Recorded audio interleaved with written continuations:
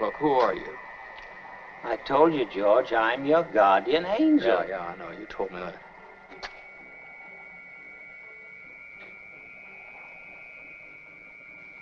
What else are you? What are you? You a hypnotist? No, of course not. Well, then why am I seeing all these strange things? Don't you understand, George? It's because you were not born. Well, if I wasn't born, who am I? You're nobody.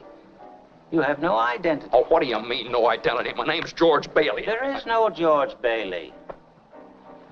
You have no papers, no cards, no driver's license, no 4F card, no insurance policy. They're not there either. What? Zuzu's petals.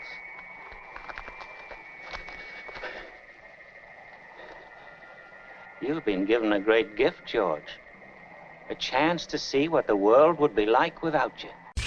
Scott, if your life had a face, I would punch it. Yeah. Wait, what? Let me ask you something. Why would always you make the point of saying someone's not a genius? You think I'm especially not a genius? Veronica, why are you pulling my dick?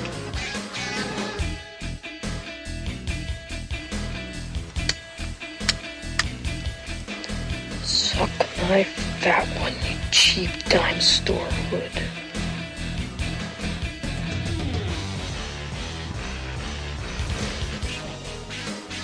Andy! You goonie! Hello, everyone, and welcome to a special Christmas bonus edition of The Greatest Moments in the History of Forever. I'm Zach. I'm Matt. And this is episode number 169. It's a Wonderful Life. Yes. Merry Christmas. Happy holidays. Yes, we have seen Star Wars. No, we're not going to talk about it. We could. Yeah. We could, but we won't. We have business to take care of. That's true. A Christmas classic, an important movie, one that honestly is not only is it shown every year on Christmas on TV and everyone has some familiarity with it, it's also the Christmas movie that plays during other Christmas movies. Oh, it's yes, always the one right. that's like on TV. Yeah. Or something. I do enjoy this movie. I really never watched it at all growing up, but everyone knows it. The famous scene on the bridge, like somehow, even if you've never seen it, you certainly are familiar with that scene. Well, him running back into Bedford Falls, Yeah, back when everything's screaming. back to normal, Right. is like pretty iconic. Yeah. That's the one that always seems to be on TV at the True. convenient moment in the other movie. It's weird. I think it was last year I went to watch this movie, and they have like a color version of it on Prime, and I've always leaned towards movies that are in color and not so much ones in black and white. But I actually tried to watch the color version of this movie. Not into it. I don't think it works as well. Yeah, I don't like when they go back and it looks weird. Colorize the old Right. movies. It's a part of the Blu-ray set that I have, but I wouldn't have any interest in it. I like the original. Yeah, so that's what I went with, the black and white version, the original. Okay, so this is a special Christmas treat. A little bit of housekeeping. I will say that we will have one more episode in 2019 that will post on New Year's Eve. We will take probably a little bit of a break to start out the new year, not like a whole hiatus of a couple weeks, just, a little extended time. I think people need to get caught up anyway. Yeah, and then we'll get back into it in January. For further information, you can follow the show on Twitter at GreatestPod, although I don't always tweet out a link to every episode. Yeah, you kind of keep us guessing. Sometimes I feel like it, and sometimes I don't. It's true. Sometimes I just tweet about some random 30 Rock episode that I just watched or something, and that's Which is it. actually more entertaining. That's than the tweet. A link to the episode of the show. Right. I mean, we don't have barely any followers on Twitter. It's kind of sad. It really is just disappointing. I know. Some of my old novelty accounts have like 10 times as many followers. I don't know how to get more followers for this show. I just really don't know how to do it. Yeah, it's a good point. That never happened. We need like a marketing person. But you can also subscribe on Apple Podcasts, iTunes, Podbean, all that stuff. So let's get into it. It's a Wonderful Life, 1946. Yeah, certainly near and dear to my heart, the locale anyway. Kind of takes place in upstate New York, Buffalo, Rochester mentioned, town of Elmira, which I grew up very close to, famous for having 2 prisons there. So Pretty cool to get a mention. And then... Yeah, the bank examiner's from there. Yeah. Big so, shout out. Fictional town, though, Bedford Falls. I've actually been to the town that inspired it, Seneca Falls, which is, Well, there's a lot of debate over all of that. Okay. There's a lot of different towns that claim that. Gotcha. Well, either way, the location of Seneca Falls makes sense as to how they're describing it in this movie. There's a lot of towns like that, though, in that area. They're kind of a lot of the David Lynch type, Blue Velvet type towns. Sure. Yeah. It definitely is the David Lynch idyllic town without the seedy underbelly. That's true. I guess. Although I don't know whatever's going on with Mr. Potter. Sure. It seems like he's involved in some. I mean, you don't think he's running girls at night? It's a Wonderful Life was produced, directed, and along with Francis Goodrich and Albert Hackett, written by Frank Capra, who did all of that stuff, based on a short story called The Greatest Gift by Philip Van Doren Stern. Was never really published. It was only like self-published and sent to like friends and family. Oh, wow. Not People rejected unlike your literary career. Sure. And yet somehow they got a hold of it, turned it into this movie. This is our second Jimmy Stewart movie of the year. Kind of surprising. That Would is not the have one thing. called that. Yeah, true. That is the one thing that's like a little bit distracting about going back and watching this is the old-timey talk a little bit. Now, see? It's not really like that. I think so. There's movies that it's like the whole thing. Oh, I mean, see? I kind of like that, though. Yeah. I would say the dialogue in this is pretty reasonable. It's not like the most modern sounding, but I think it's still pretty sharp. Yeah. There's definitely some funny moments in it that are well written. Sure. Clever material. Maybe not so much as the one we're going to do for our New Year's episode. I was going to bring that up as well. Which is a little snappier, but those are, that's like a whole other genre. Sure. Really. Even though they're only 4 years apart, it seems like they're from a totally different time period. Anyway. Two different parts of the world, for sure. It's a Wonderful Life was initially kind of a flop. Did not really make any money. I think it cost like a little over $3 million to make. That's all it earned at the box office, yet it needed to make like, I don't know, $6 million or something to really make a profit. It didn't hit that. But over time, obviously, it's become this Christmas classic. Even at the time, though, it was well reviewed, and it was nominated for a lot of Oscars. And since then, it's become part of the AFI Top 100 and all that stuff. And obviously, everyone knows it now. And it's interesting to look back on how movies were when they first came out, how people felt about them, and then how quickly that perception can change sometimes. Yeah. And this movie just feels like something that is very much a part of Americana and a part of American film history. Absolutely. Yet was largely ignored in 46. Yeah, hard to imagine that happening as much now.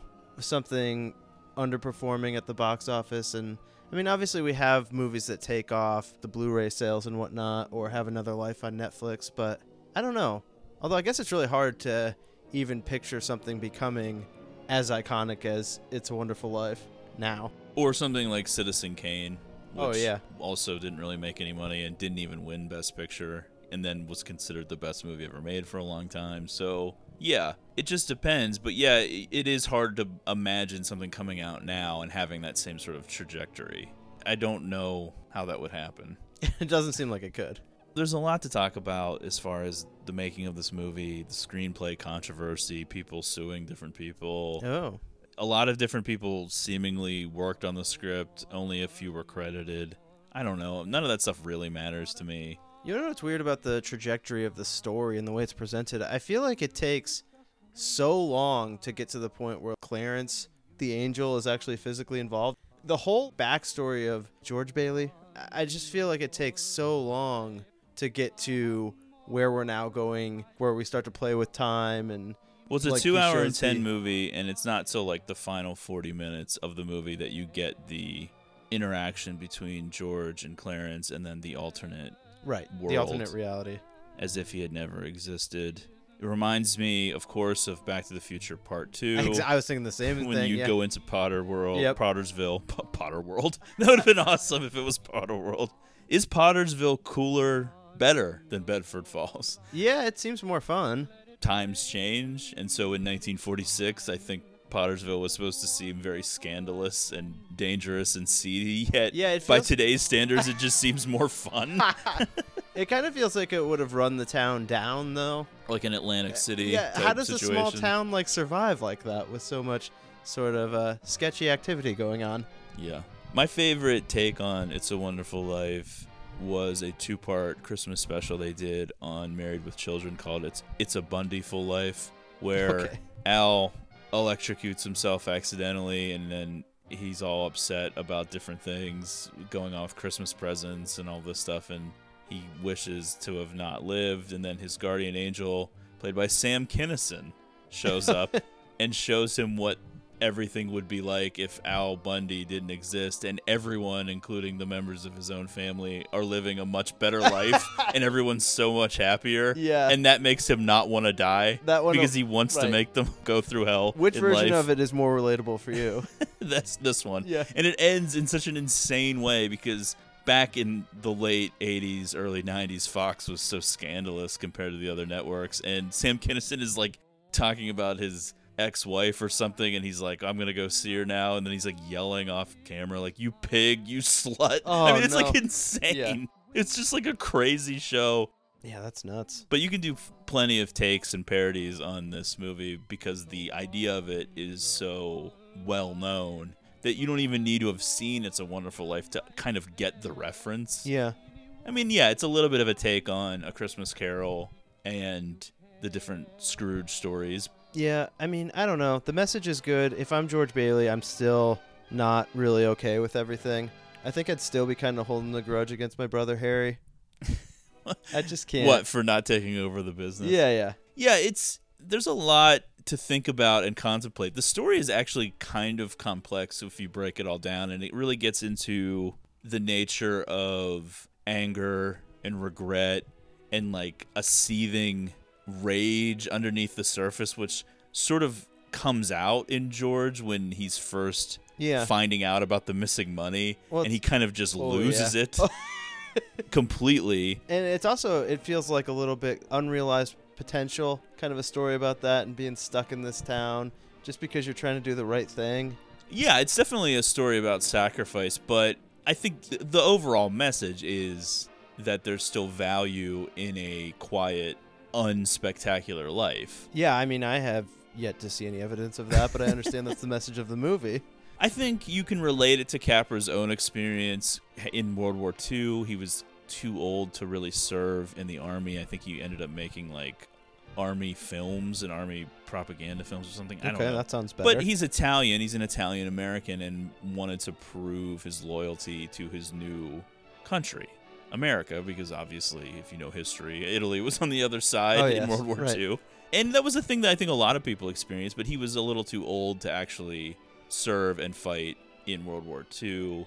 At the end of that experience, coming back to Hollywood to make movies, I think it's kind of evident this search for self-worth and to see the value in doing different things. And I don't think it's any coincidence that George's brother, Harry, is this war hero that went off to war, and kind of contrasting that with what happens with George, who can't go because of his ear. Yeah. Although, to me, and I know this is like a bummer to George, but it's just like, that's like the best thing that ever happened to him. That ear, like, keeping him from having to go to the war. It's like, I mean, have you seen... Well, I think people had a different way of thinking about things in 1946. Yeah, I guess so. They have it because, Saving Private Ryan hadn't come out yet. It's like, I mean, if you see Saving Private Ryan, you tell me you want to run off to World War II? Right. Well, yeah. I mean, there was people not a lot of glory there. People were braver and wanted to fight for their country more. Patriotism was more of a given with people. Yeah, for sure. What a world. So the movie opens with prayers for George Bailey across the entire town of Bedford Falls. You overhear tons of different voices, including his own wife and kids and all of this stuff. Yeah. And so this gets the attention, I guess, of God and the angels. A lot of wisecrackers up there. Yeah. I don't know. Would the movie function better without the immediate reveal of where it's going to head? In other words, if you met Clarence that late into the movie, but you didn't know who he was as the audience, and the reveal, like if the audience was kind of in the same position as George, where you're like, well, is this guy telling the truth? Like, who is this guy? What's he doing? Yeah. Do you think it would be better? or I don't know. worse, I think it works fine the way it is. I think it takes so long for Clarence to actually show up. It's kind of an afterthought by the time you do get there. Well, I mean, they do cut in with a little bit of narration from time to time. Yeah.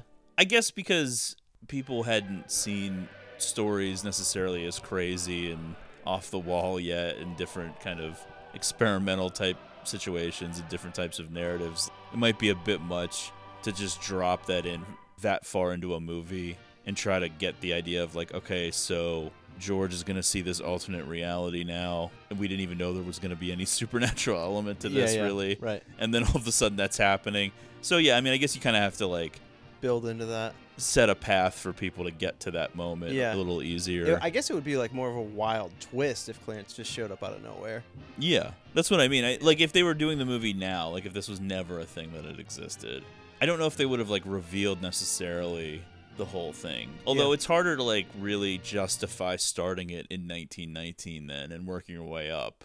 Then you're like, well, why are we seeing all of this? Like, it's a lot of stuff. You're not sure why. So I guess it makes sense if it's like Clarence learning about George and seeing all these different things that have built up to the right moment. Clarence is a second-class angel that doesn't have his wings yet, but he's going to be the one sent down to Earth to try to help George. And in preparation for this, Clarence sees flashbacks of George's life starting in 1919 with a 12-year-old George saving his younger brother Harry from drowning. How much does Clarence really need to know? Does that alter what his actions are going to be?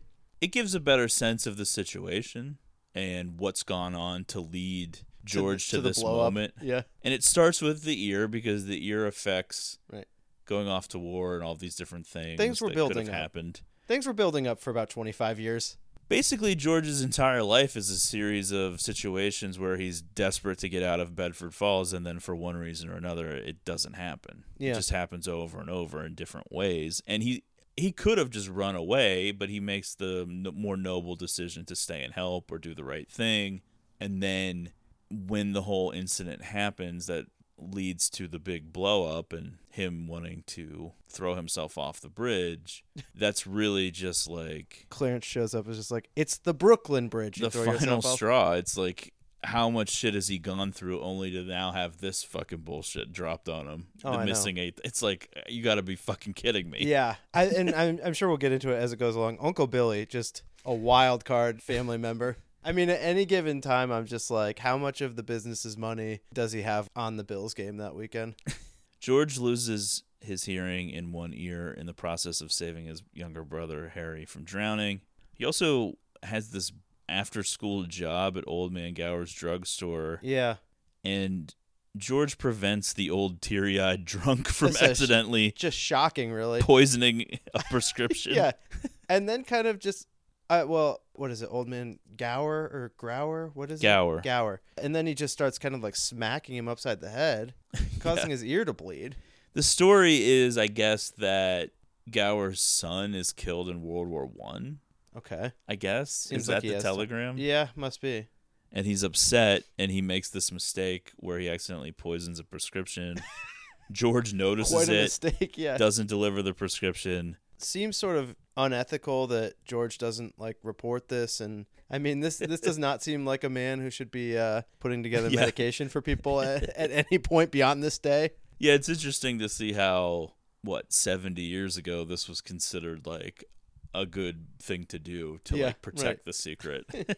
But now it'd be like, well, you're going to prison for not reporting this guy. We also briefly see Henry Potter, played by Lionel Barrymore, Drew's great uncle, I believe. Just a villain of an old man. Yeah, voted one of the best villains of all time, according to the AFI list. The one thing that I think is strange is how in 1919, Gower and Potter already seem old. I know that. And then in like they live 30 years later, they also seem old. Like, I don't know. Somehow like George's dad doesn't. Yeah, George's dad seems younger and dies way before these guys.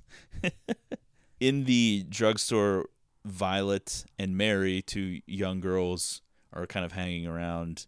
They both seem to like George. Violet, though, portrayed as like a floozy, which I feel is kind of weird. And unfair to Violet. Yeah, they always treat Violet kind of bad for things that aren't even remotely scandalous by any standard. It seems crazy. I mean, she's this little girl, and the other one's just like, you like all the boys, and then it's like, oh, we're supposed to know. Yeah, we know where she's this is headed. trash. Yeah. We know once this becomes Potter Town or whatever. I do think that George is always pretty cool to Violet, even when Violet like freaks out on him at one point later in the movie. I think it's weird also that young George here, who's like 12 years old, is telling Mary that he's going to one day have a harem, which would be like multiple wives. Okay. I guess, or good for him. a collection of women or something. It's kind of a weird thing to say. Yeah. We cut to 1928. George has world traveling plans. He wants to get out of this small town, see the world, much like his character in Rear Window. Oh, yeah. This That's itch to explore all of these far and distant exotic lands. Yeah, I get it. I can certainly relate to a George character. I had aspirations of doing many fun things, but I never wanted to go anywhere. I know. You're good. You're more like that guy that is, you know, when him and Mary have that like late night after the dance, and there's like that. There's some old guy that makes some comment about the guy on the porch. Yeah, something about like youth being wasted on the wrong people. Yeah. That's you. I don't know. I mean, I think that guy would be saying that youthful people should be out there doing stuff. That's not me. Okay. You like, stop it. Go to bed. What are you doing? It's late. Jimmy Stewart now is in the movie as George, and now Violet has become Gloria Graham, and she's like the local smoke show, walking around in that dress that everyone's like falling all over themselves to get a look at. And she's like, this is what I wear when I don't care what I'm wearing or whatever, you know, some little line that she has. Yeah, Jimmy Stewart doesn't seem to vary much in age through the rest of the movie. He's basically 40 from the time that he's supposed to be 20 till the time that he's supposed to be 40. I mean, yeah, not a lot changes. Gloria Graham, just kind of one of those dames from the era who was in a lot of noir movies, In a Lonely Place, The Big Heat. I'm definitely a fan. Yeah, I like her. I don't necessarily appreciate how they treat the Violet character in the movie, but like I said, George is pretty decent to everybody, so she's there at the end. She seems happy. Right. Everyone seems happy at the end of the movie, so it's not really anything to get too upset about. George's burden is basically how everything just plays out. The weight of the world is on his shoulders at all time because he seems like the smart, responsible one. He wants to travel the world, then go to college. He wants to get out of this town. He's hanging around Bedford Falls for Harry's graduation party. He's reintroduced to Mary Hatch. Oh, yeah. Who's now played by Donna Reed. I love that dude that she's just hanging out with at the dance, the one that she blows off whenever George comes over. Yeah. That's like, maybe the most relatable guy. Yeah, that's like my movie. He's it's like, just like if it was about that guy. Just the way that she's so like dismissive, and then like George is like, how about you stop annoying people? That guy was like in the middle of something. He's like, well, actually, the Italian version of the titty fucking vampire women is 3 minutes longer. It has alternate credits. He's just like, go away. Yeah. Everyone on Bedford Falls like raises money for you to like leave town. The town's signing a petition. Yeah. Get out. So then they do this thing where they're having a dance on a floor in a gymnasium, but there's a pool underneath the floor, and then this guy who Mary blows off is kind of complicit in this scheme to open up the floor so that they can all fall into this pool, and then they start jumping in. It turns into like the Last Picture Show in that pool. Well, I was thinking, these people have a lot of confidence that this thing that mysteriously opened is not going to somehow mysteriously close while they're all jumping in. I'm imagining... Literally, like, Bedford Falls population drops in half just by the events of this night. They either are decapitated or just drowned underneath the floor. Yeah. It turns into a real tragedy. It really is a wonderful life. George walks Mary home. They're kind of flirting, having a great time. Yeah. They're stopping by this dilapidated house that Mary seems to really like that will factor into the movie later. They're, I guess, supposed to be young kids falling in love. They both seem like full-grown adults, though, so it's kind of hard to really accept that. I mean, youthful glow from them. The thing that you have to say, though, about these old movies is they always present it in a way, though, where you're never, like, that caught up on it.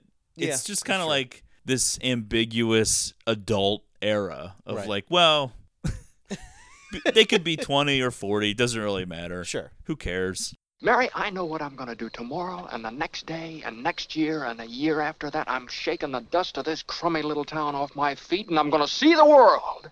Italy, Greece, the Parthenon, the Colosseum. Then I'm coming back here and go to college and see what they know. And then I'm going to build things. I'm going to build airfields. I'm going to build skyscrapers 100 stories high. I'm going to build bridges a mile long. Were you going to throw a rock?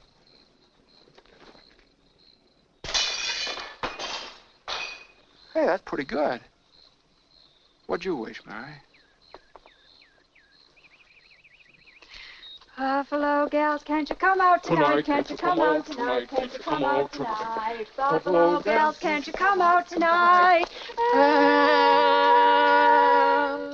dance by the light of the moon. What'd you wish when you threw that rock? Oh, no. Come on, tell me. If I told you, it might not come true. What is it you want, Mary? What do you want? You want the moon? Just say the word and I'll throw a lasso around it and pull it down. Hey, that's a pretty good idea. I'll give you the moon, Mary. I'll take it. Then what? Well, then you could swallow it, and it'd all dissolve, see? And the moonbeams would shoot out of your fingers and your toes and the ends of your hair. Am I talking too much? Yes. Why don't you kiss her instead of talking her to death? How's that? Why don't you kiss her instead of talking her to death? Want me to kiss her, huh? Oh, youth is wasted on the wrong people. On this walk home, this car pulls up. There's some bad news about George's dad. He's had a stroke. And basically, this sets up the next segment of his life because his dad is going to die. And George's plans of getting out are put on hold as he's going to take over the family business, which is... I guess I feel like I should understand what this business is. Bailey Brothers have, like, Building a and Loan. Grasp on it. Yeah, and how it would be successful in this town. It seems like a Ponzi scheme. Yeah. But that's only because we don't really know what it is, I guess. It's basically just a place to get a loan. Yeah. They're loan sharks. They're like breaking people's legs. They're actually the real villains. Yeah. And Potter's like the decent, normal banker. Right. But, okay, so, yeah, they basically they serve almost like a bank, but it's more like a credit union or something. Yeah, everyone's a member, I guess. They're and they, seen as against the heroes each other's because properties. They aren't as predatory as Potter with, like, the loans. They're more about trying to get people out into, like, real houses that are affordable and that they can live. It's not about, like, turning the biggest profit or anything. Yeah. That's really all you need to know. There we go. The details of it aren't super important. Potter always is out to dissolve this company. He's this tireless, ageless villain that seems the same age in 1919 that he does in 1946. Yeah. He's like the villain from Roadhouse. Yeah, that's funny that you mentioned that because I have that in here. He is like Brad Wesley of this town. Right. He's the Brad Wesley of Bedford Falls for sure.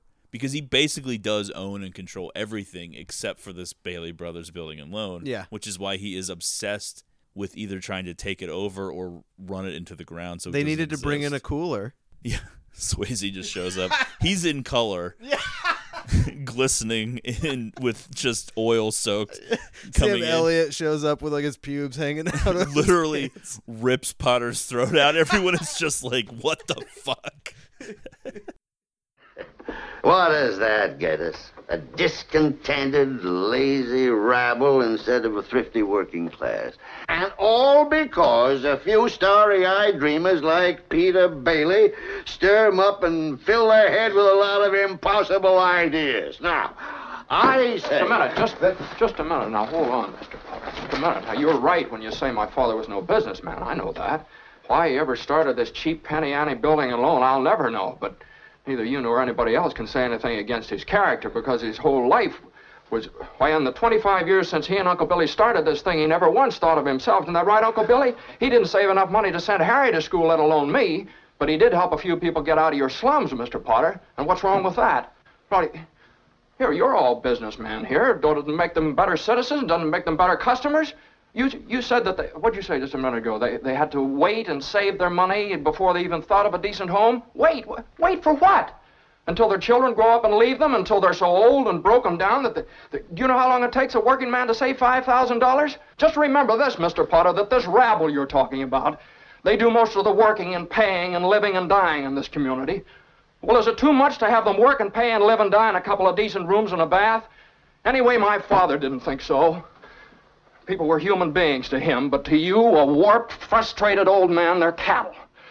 Well, in my book, he died a much richer man than you'll ever be. I'm not interested in your book. I'm talking about the building and loan. I know very well what you're talking about. You're talking about something you can't get your fingers on, and it's galling you. That's what you're talking about, I know. Well, I've said too much.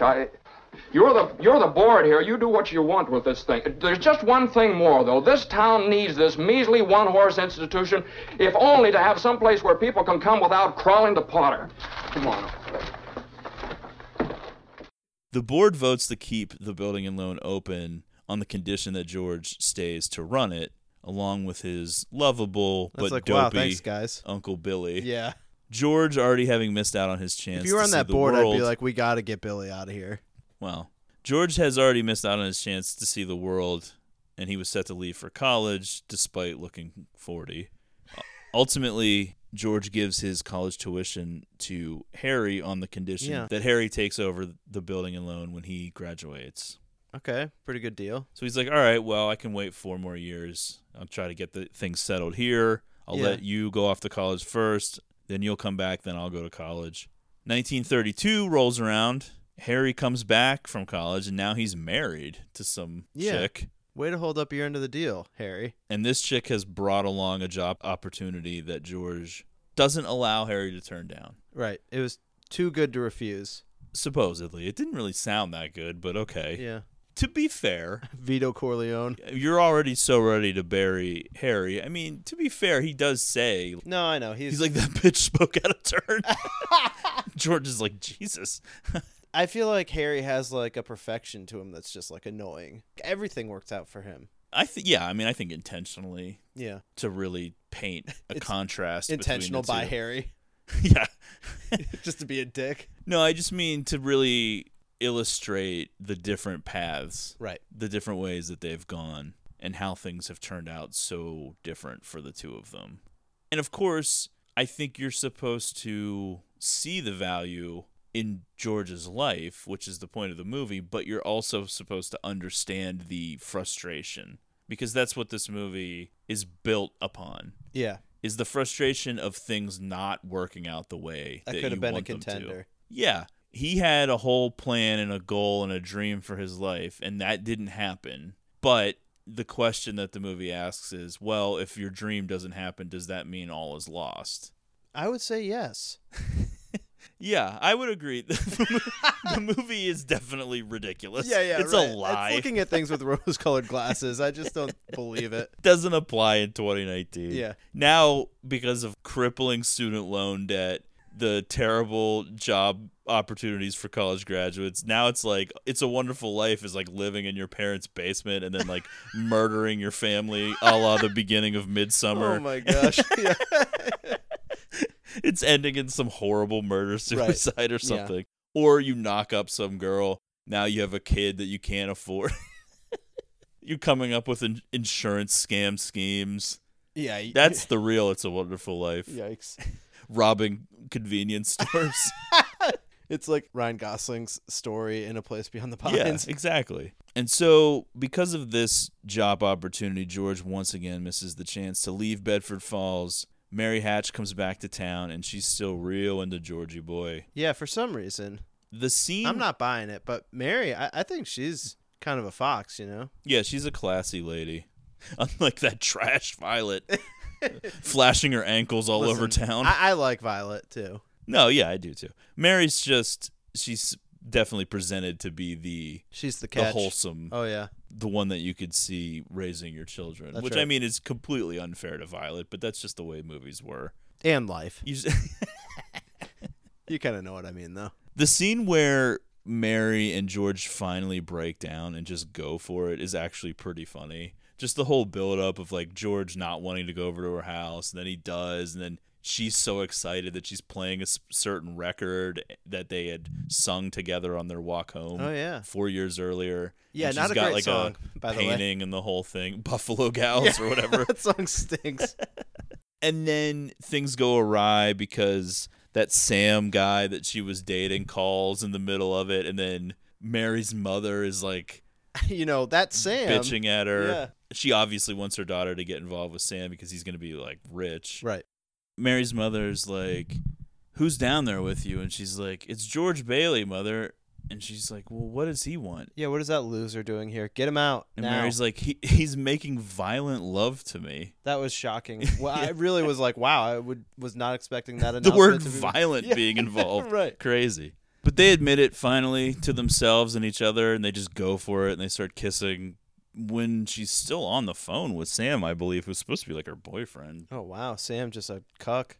But it's funny, though, because there are certain things in George's life that just seem to go well. I do feel despite like everything going wrong. In the other words, like Violet's happy at the end of the movie. Sam and his new lady are That's happy and like George even at the end of the movie. Sam's like giving his money to George. He's not seeing the positive moments where people still like him because he's a good person. He's only seeing the things that aren't working out. I feel like it helps that he's tall. Like, things just work out for tall people. So Mary and George get married.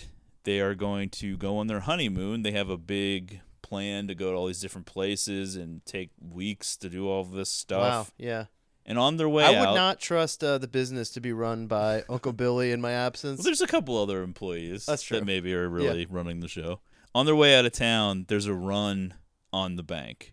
I guess this is around the time of the Great Depression in that era, and things are just a little unstable, and so some panic sets in, and everybody tries to get their money out, and then, of course, that doesn't really work when that kind of stuff happens, and people show up. It turns out they don't have any money. People show up to the building and loan, and they want to withdraw their money, and they don't want to follow the agreements they signed, which was 60 days to process the request, because it's not really like a bank. But Potter is trying to undercut them by offering 50 cents on the dollar for all of their shares, which would basically be Potter buying up all of the equity, I guess, or the stock of the company. I'm not really, I don't really know how any of this shit works because it basically does seem like borrowing from one person to pay another is basically their whole business plan, which seems not really right. But okay.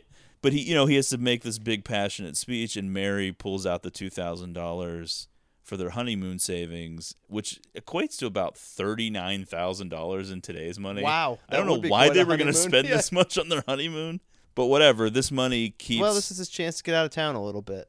Yeah, I mean, they were going to be gone for a while. Yeah. This is supposed to keep the building and loan solvent and out of Potter's control until the panic subsides, which turns out to be successful. They make it to 6 p.m. without shutting their doors.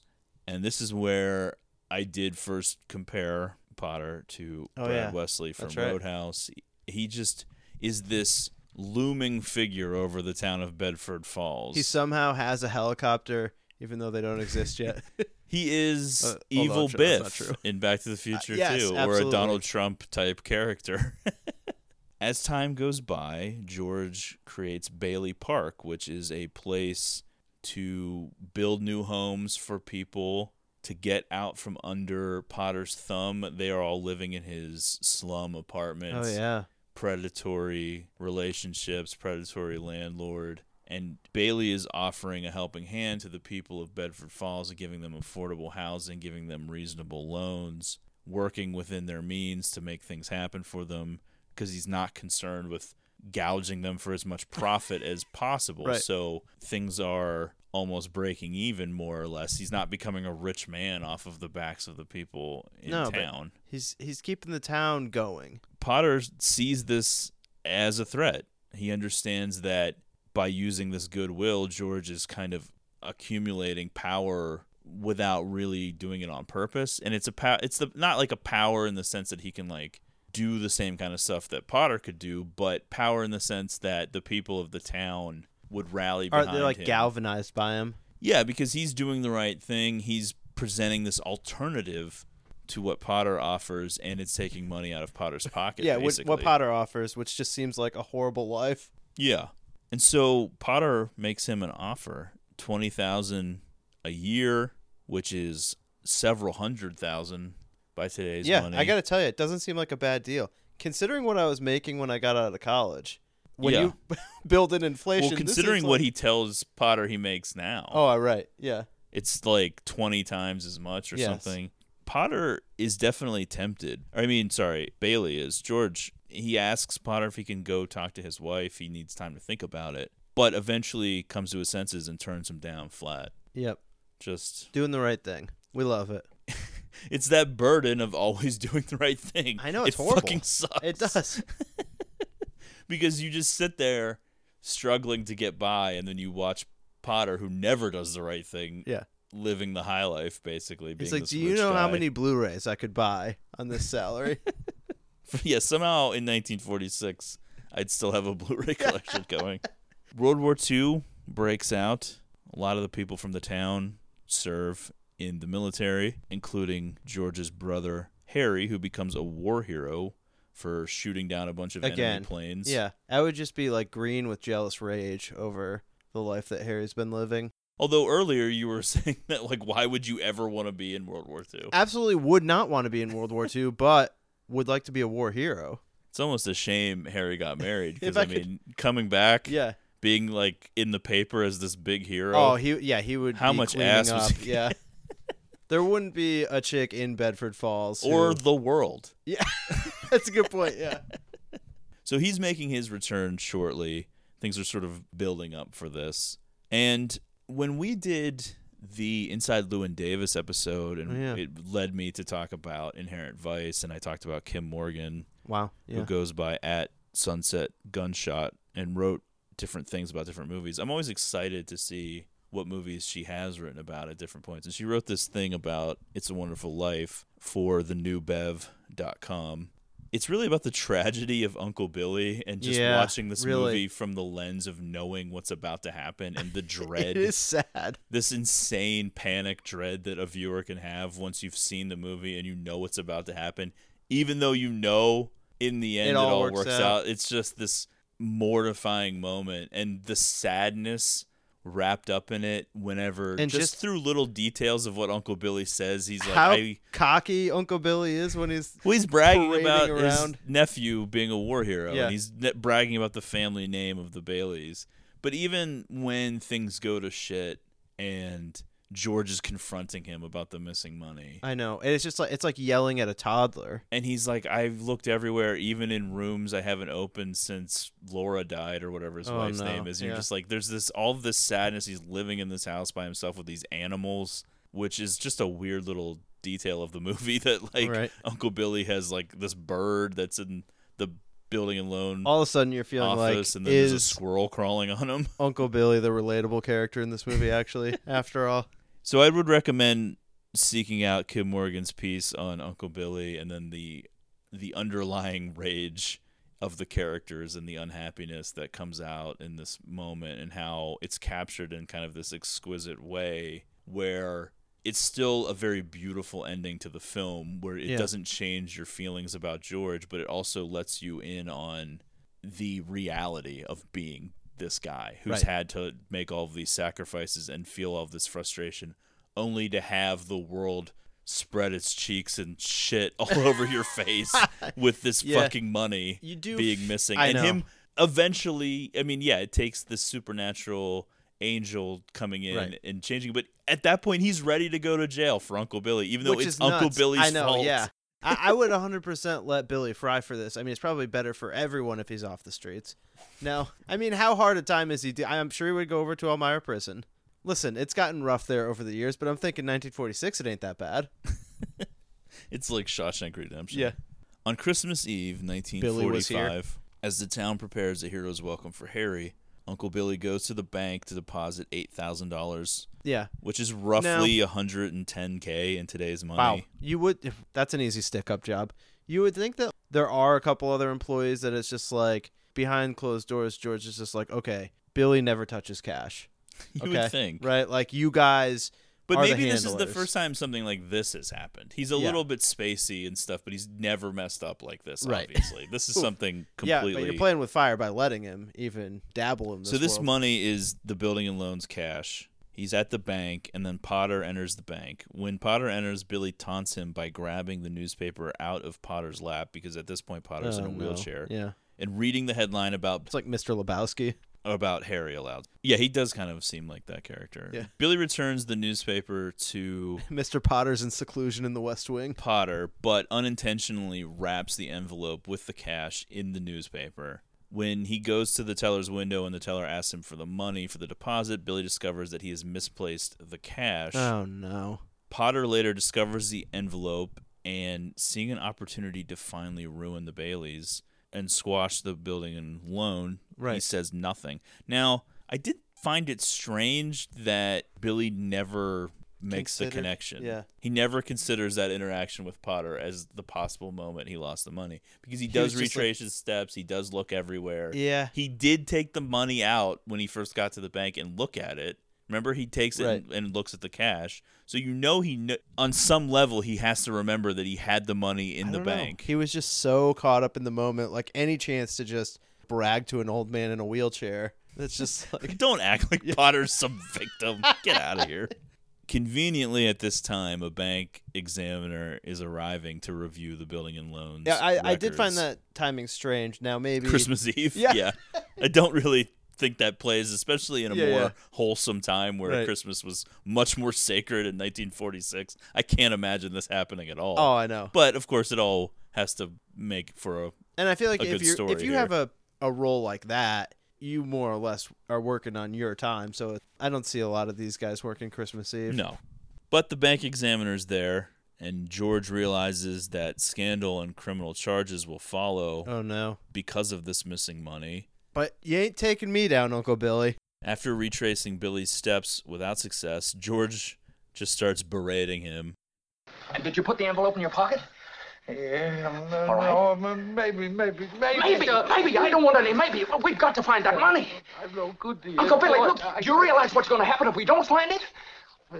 Listen to me. Do you have any secret hiding place here in the house? Someplace you'd hide the money? I've gone over the whole house, even in rooms that have been locked since I lost Laura. Listen to me. Think. I can't think anymore, George. I can't think anymore. It hurts. Where's that money, you silly, stupid old fool? Where's that money? You realize what this means? It means bankruptcy and scandal and prison. That's what it means. One of us is going to jail. Well, it's not going to be me. It's kind of difficult to even deal with. Really, yeah. Then he Hard goes to watch. home, and he takes out his frustration on his family, Oh, because boy. by this Yeah. point, him and Mary have had 4 kids. Mm-hmm. Now, I don't have a family, although if I did have one, I could see myself having some George-like moments here. Yeah, he's just like yelling at all of the kids for different things, and Yeah. snapping at everyone. It's like Jack Nicholson driving up to the Overlook Hotel, you know?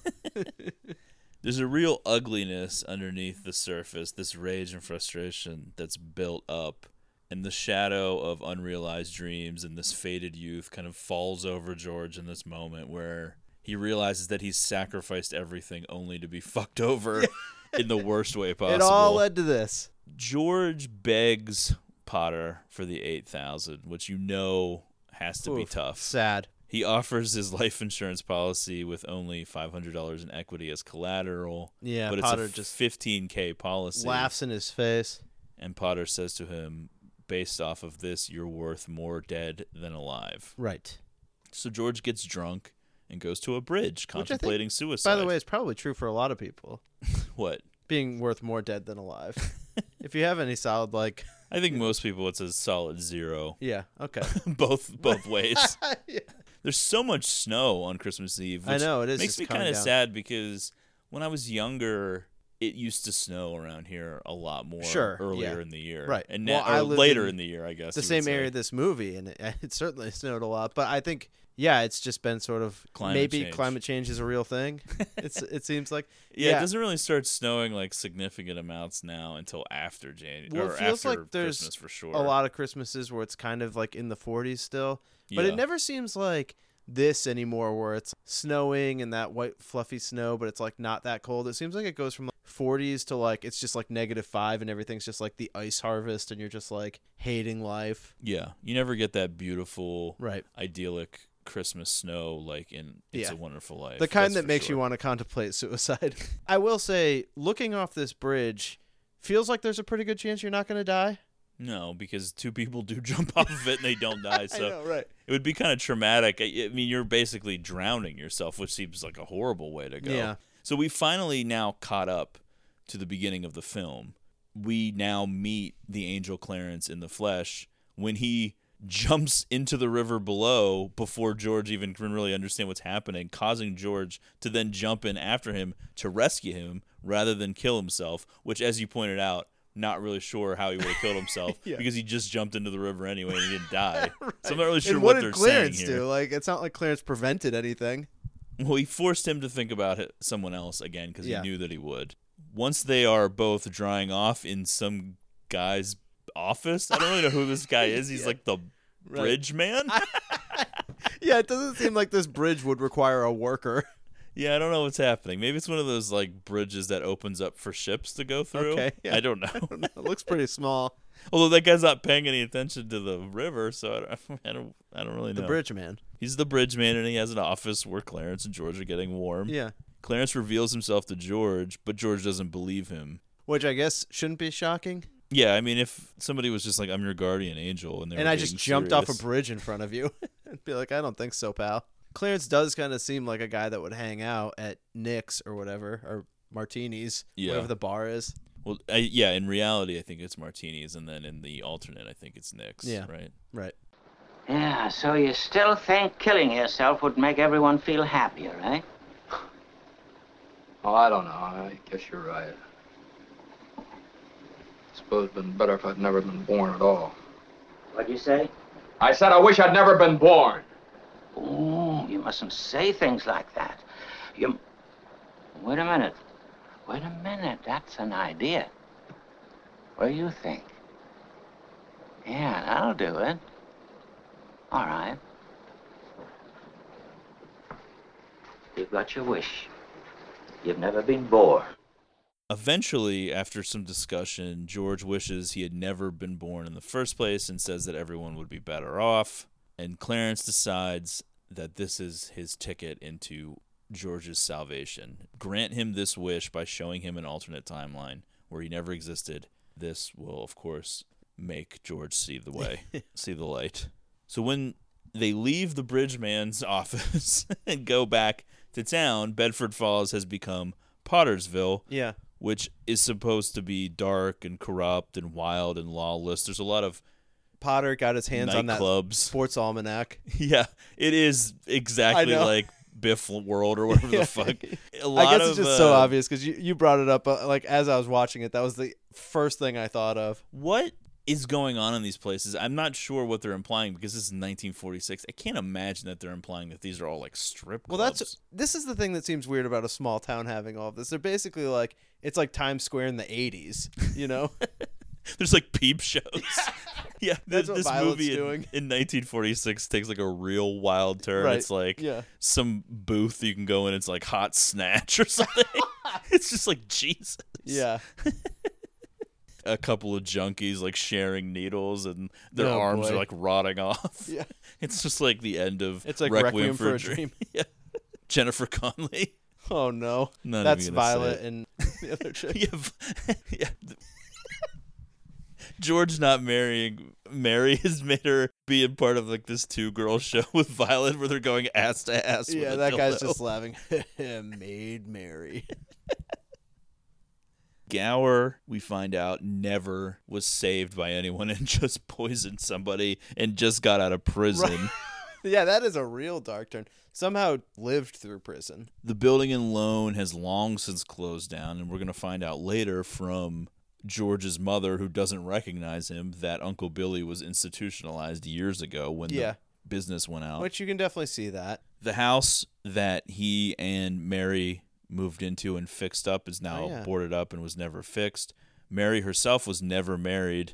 Which that is the most shocking thing I to know, me in this alternate that seems reality. insane. Right. Just because she didn't end up ever meeting George, that she somehow couldn't marry anyone. I know. and She's became this vivacious. She's full old of life. spinster. I know. You knew she had people that were interested. I do like that he's just like chasing her down the street and she's like afraid of him. And then he's like, that's my wife. Right, yeah. Me. Me when I don't take my pills. Oh, yeah. Harry drowned back when they were kids because George wasn't there to save him. Yeah, that is dark. And the people that Harry saved in the war are also dead too. Yeah, which, I mean, I feel like we could have figured that part out. Without them saying. Yeah. I do like that the cab driver is Ernie and the cop is Bert. Yeah. And people long thought that the Sesame Street characters were named after these two. But it turns out that that's just a coincidence. But it's funny that they do say Bert and Ernie a couple of times in that order. And you're like, huh, it definitely sticks does jump out. So everything's basically fucked. And of course, the lesson here is that your life like touches way more people in way more substantial ways than you think. Did you get the feeling that there was some kind of homophobic tendencies coming from the bartender towards Clarence and George when they're in there together? Well, I'm glad you interrupted my point to bring this. I feel like there were some accusations being made. Yeah. But not like really. I mean, I don't know.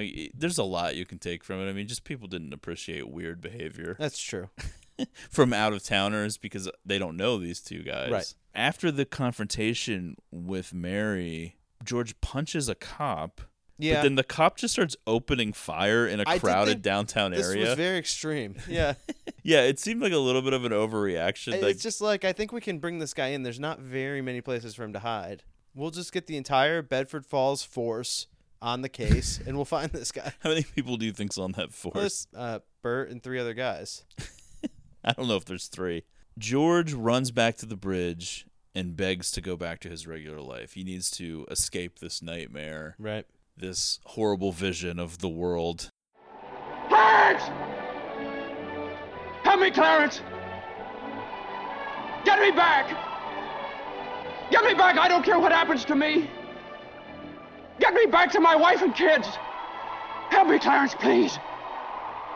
Please! I want to live again! I want to live again! I want to live again. Please, God, let me live again.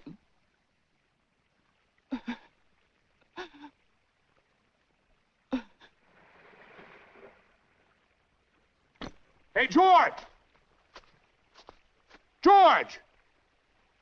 You all right? Hey, what's the matter? Now get out of here, Bert, or I'll hit you again. Get out of here. What the Sam Hill you yelling for, George? George. Bert, do you know me? Know you? You kidding? I've been looking all over town trying to find you. I saw your car piled into that tree down there, and I thought maybe you... Hey, your mouth's bleeding. Are you sure you're all right? What you...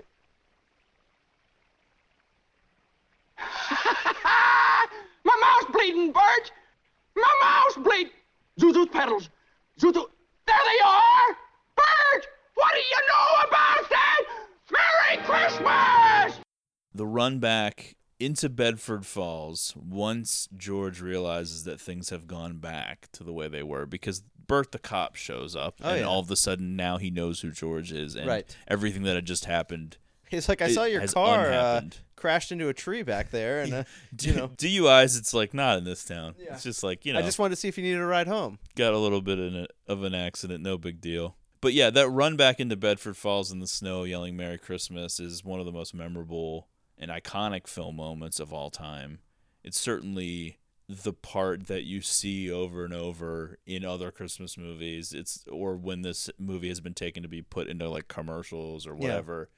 It's the part that I knew way before ever seeing this movie. I mean, I knew that segment, that little scene. I didn't really know what it meant in the context of the movie, but I was familiar with him running through the town yelling Merry Christmas at everybody. He gets home, and now he's grateful for his life, and he's assuming he will be arrested, but he doesn't care because he's so happy to see his children. Yeah, I'm still like, this isn't great. I'd rather not be arrested. Well, he saw what life would be like if he didn't exist, and so his children wouldn't exist, and Mary wouldn't be happy, and his brother would be dead, but this is the trade. He's coming back, and he's just like, well... But how good are things going to go from here? Now his kids are from a broken home. Well, he's a reasonable defense, and he's never done anything before, and this is like a small town. They might go easy on him. I don't think. Yeah.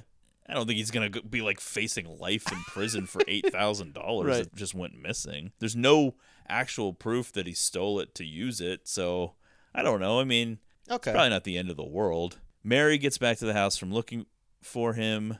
Uncle Billy arrives next and reveals that he and Mary have rallied all of the townspeople to help. They pour into the house, donating more than enough money to cover the $8,000. By the way, speaking of Roadhouse, this kind of reminds me of the end of Roadhouse a little bit, where everyone's just like, yeah, this is fine. This works. The cop just rips up the warrant.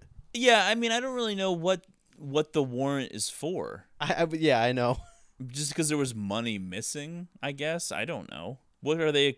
Is he being accused of stealing it? Yeah. The money is going to be covered though, and obviously they don't really want to arrest him, so they're just like, "Fuck it." I guess what's they were Potter just like, gonna do? I think like there were a lot of people suspicious for a long time, and as soon as the money went missing, everyone was like, "Yep, it's a Ponzi scheme." Except because of the way he's lived his life, everyone in the town loves George and feels like they owe him something for helping them in various ways, including him using his own honeymoon money to pay out on that day back in like 1930, whatever, and then him getting them out of the Potter slums and into Bailey Park, into nice houses, and always being there for everyone. And it's a very emotional ending. Yeah, I'd say so.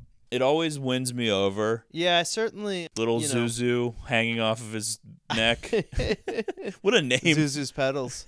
What a name, Zuzu. Yeah, I don't know. It does certainly hit close to home for me because it's probably a good reminder that I shouldn't be so cynical. But sometimes it's hard to contextualize these movies that are just completely earnest in their positivity and overall happy message. There's no cynical nature to them at all. There's no gut punch of the message reality. is great, but I do think that ultimately George and company don't have to get on the internet and deal with people reacting to Star Wars. You know, all of the horrible shit that we have to deal with now. People's opinions about everything. It's oh my God. There's nothing worse than people's opinions. You know what I mean? Yeah. Like everyone in Bedford Falls Facebook pages now. I'm thinking like a lot of Trump supporters. Oh, God. Super racist. I mean, we didn't even talk about the few African-American faces that appear in this movie. I do think that Well, I mean, different time. I don't remember her name, which I'm kind of embarrassed by, but the servant that works for the Bailey family. Yeah. The woman. She does have like a hilarious line at the end of this movie where she throws all this money in and she's like, I was saving this money in case I got married for the divorce or something like that. That's me. Yeah. It's just a really funny line out of nowhere. The town sheriff rips up George's arrest warrant. Harry returns and toasts his brother as the richest man in town. And George finds Clarence's copy of Tom Sawyer, where there's a note from Clarence that says, Dear George, remember, no man is a failure who has friends. Thanks for the wings. Love, Clarence. Yeah. A bell on the Christmas tree rings, and as Zuzu tells us, that means an angel gets his wings. It's supposed to be Clarence. Just real cheesy endings. Meanwhile, I'm like sobbing every time I watch it. Yeah, I get it. Like Zuzu.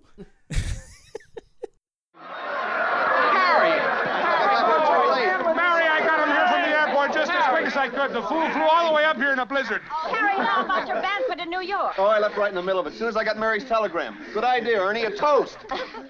To my big brother, George, the richest man in town.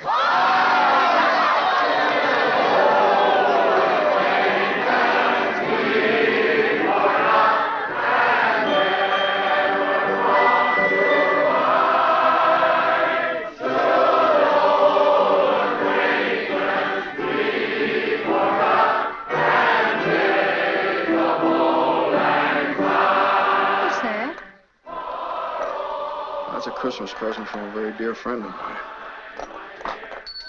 Look, Daddy, teacher says every time a bell rings, an angel gets his wings. That's right. That's right.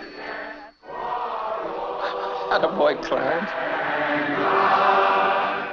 I do like that even though he yells at his other kids, he's so gentle and protective of Zuzu that when he finds out that she got sick from like walking home from school, he just fucking loses it on her teacher. Like a complete insane person. Zuzu's my favorite, you fucking bitch. Okay. Merry Christmas, everyone. That's right. What a fun holiday movie. Yeah, absolutely. Maybe next year we should do like a full Greatest December and Wow. do all Christmas movies. It's something to think about. Now, you could argue that we did a couple. I mean, Go, Silver Linings Playbook. Those seem like non-traditional ones. This is a I think so. traditional one. Yeah. I don't know. It's Maybe hard to not. imagine doing one that I like as much as It's a Wonderful Life when it comes to like the classic Christmas movies. Yeah. I mean, I think people know our feelings on Gremlins whenever I went on a tirade about it at one point. Yeah, I like Gremlins. I fucking hate Gremlins. Yeah. I do like Die Hard. I just never think of it as a Christmas movie. Sure. For me, I like Die Hard. There's a different, like, it's funny because all of Die Hard takes place at Christmas time because it all takes place in one day. Whereas the majority of It's a Wonderful Life does not take place at Christmas time, and yet I consider it a Christmas movie because That's of true. what it's about. That's a good point. It's just a different way to think about things. Sure. I don't want to go down that whole path. We probably No. won't do a Greatest December, but we'll probably do at least one or two Christmas movies. We have time to think about it anyway. Yeah. What are you doing? What? Vincent stopped making pics. Well, how am I going to know what movies to see? We have a wide variety of Gene pics. Gene's trash. I'm Gene.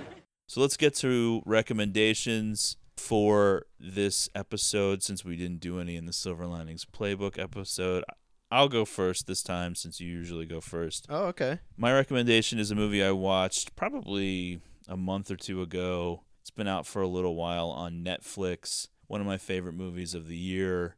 Dolomite Is My Name, directed by Craig Brewer, starring Eddie Murphy as Rudy Ray Moore. Okay. He was like the inventor of the party record, the comedy party record, and then made the movie Dolomite, which is a classic blaxploitation movie from the 70s. It's a little bit like Ed Wood or The Disaster Artist, except it's much more of a heartwarming, against the odds group of people coming together. It's much more positive and happy feeling than The Disaster Artist. It's not okay. It's more like a celebration of Dolomite rather than kind of making fun of it. And it's just a real feel-good movie. It's funny. The performances are good. Wesley Snipes is Oh, wow. this crazy character. He was actually like the elevator operator in Rosemary's Baby, and that was like his one acting claim to fame. But then he went on to direct Dolomite because they wanted him to be in the movie, and then to negotiate it, they like let him direct the movie. But he's like this crazy character. Oh.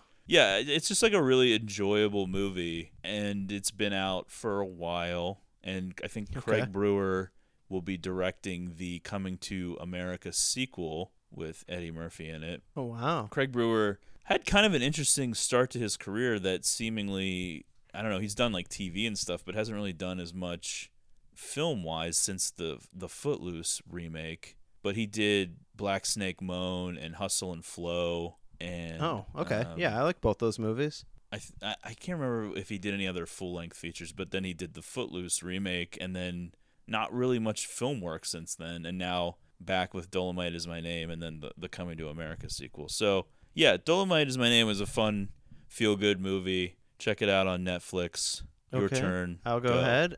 Movie we saw together in theater, Dark Waters, starring Mark Ruffalo, directed by Todd Haynes, who directed Carol, which we both enjoyed. But yeah, I really liked this movie. It's certainly not uplifting when you think about the result of what's going on. And obviously, there's probably some debate over what all is 100% true from the movie. But I mean, I would say that it seems pretty safe much to assume confirmed, that yeah.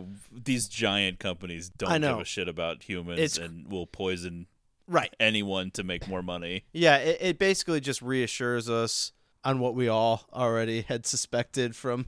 Yeah, it's an against the odds whistleblower type movie. The little guy fighting back against this giant company that basically just did whatever they wanted. Yeah. They made the laws and then It's like you can't get busted when you're the ones making the laws, which is how they basically had the situation set up with right. this. And there's nothing like spectacular about this movie. There's nothing like any like crazy twists or anything, but like it was just well done, and you're like kind of engaged in it the whole time. The which you wouldn't performances expect are good. with Right. this type of story. Yeah, you kind of it feels sort of procedural and by the book, but like it just is good and like engaging the whole time. Yeah, in addition to the strong performances from Ruffalo and the rest of the cast, there's interesting shots and there's interesting ways to like set up and frame things that show Todd Haynes' strength as a director. Like in situations where you wouldn't necessarily expect it or think about it, just the way that it's done. Oh yeah. Yeah, it's a really good movie. Yeah, it'll definitely probably end up on my top 10 for the year. I mean, it certainly was one that like as the movie was over, I was like, yeah, I really liked that. And I don't know that I felt that way that many times throughout this year. Okay, there you have it, folks. Yeah, absolutely. So if you miss it in the theaters, would recommend. Yeah, wherever it comes next. It might still be in some theaters. It seemed like it was kind of ending its theatrical run by the time we saw it. But if it does get maybe 1 or 2 high-profile nominations, I don't know that it will, but maybe it'll pop up in some theaters when that happens. Yeah. If not, it'll probably be on streaming and Blu-ray within like a couple of months, so it'll be somewhere. All I could keep thinking about from the trailer for it, though, the one dude, isn't that right? Isn't that right? Isn't that right? Yes. The way that he says yes. Yeah. Yeah. Yeah. He's just like looking over his shoulder. Yeah, I don't know. I guess we take for granted like Ruffalo at this point. He's always like really believable in a lot of the roles that he takes on. I don't know why. I mean, yeah, he's obviously a good actor and everyone kind of accepts that as a fact, but it's more just like this believability that he is the person. There is a little optimism to it in the sense that this is based on some real dude who was a successful dude, and you kind of really like went out there to like help all these people that were impacted by this. Yeah, and it's never given up the fight. Yeah, and like how much it may have like destroyed his own life to do that.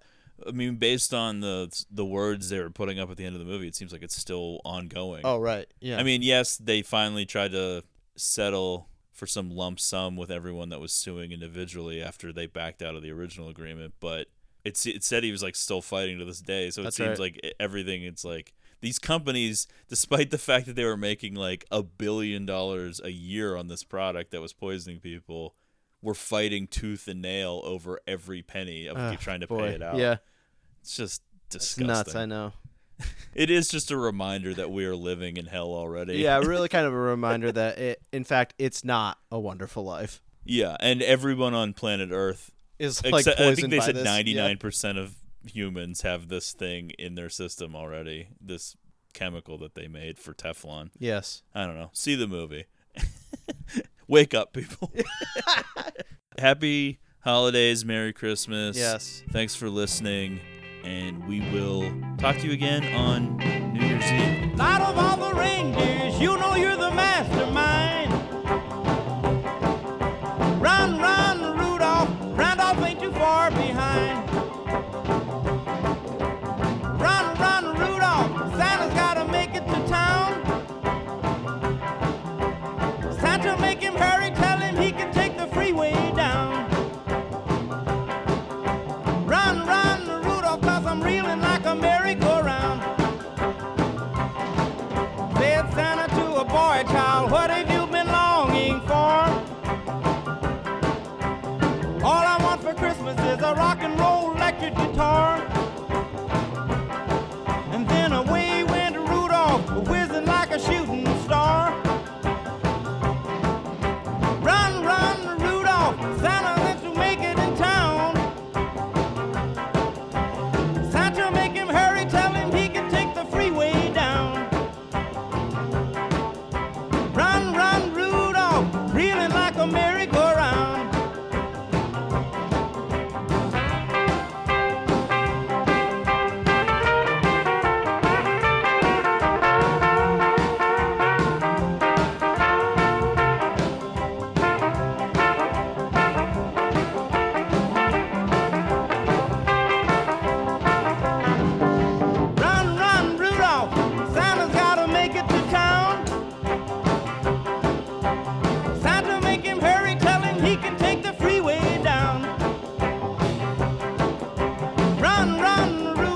I'm reeling like a merry-go-round.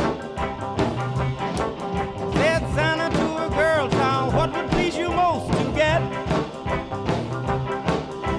A little baby doll that can cry, sleep, drink, and wet. And then away went Rudolph, whizzing like a saber jet. Run, run, Rudolph, Santa's gotta make it to town. Santa, make him hurry, tell him he can take the freeway down.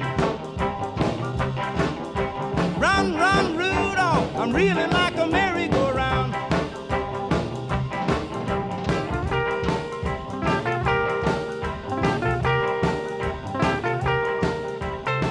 It was the night before Christmas, and all through the house, no food was a-stirring, not even a mouse. Stockings were hung round Dad's neck like a tie, along with a note that said, presents or die. Children were plotting all night in their beds, while the wife's constant whining was splitting his head. But Daddy had money this year in the bank.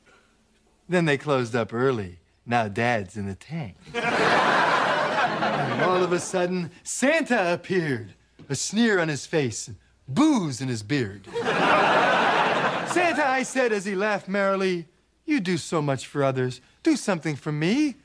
Bundy, he said, you only sell shoes. Your son is a sneak thief. Your daughter's a flooze.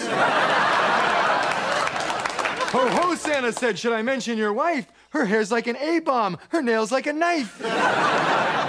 And he climbs up the chimney, that fat piece of dung. He mooned me 2 times. He stuck out his tongue. And I heard him exclaim as he broke wind with glee.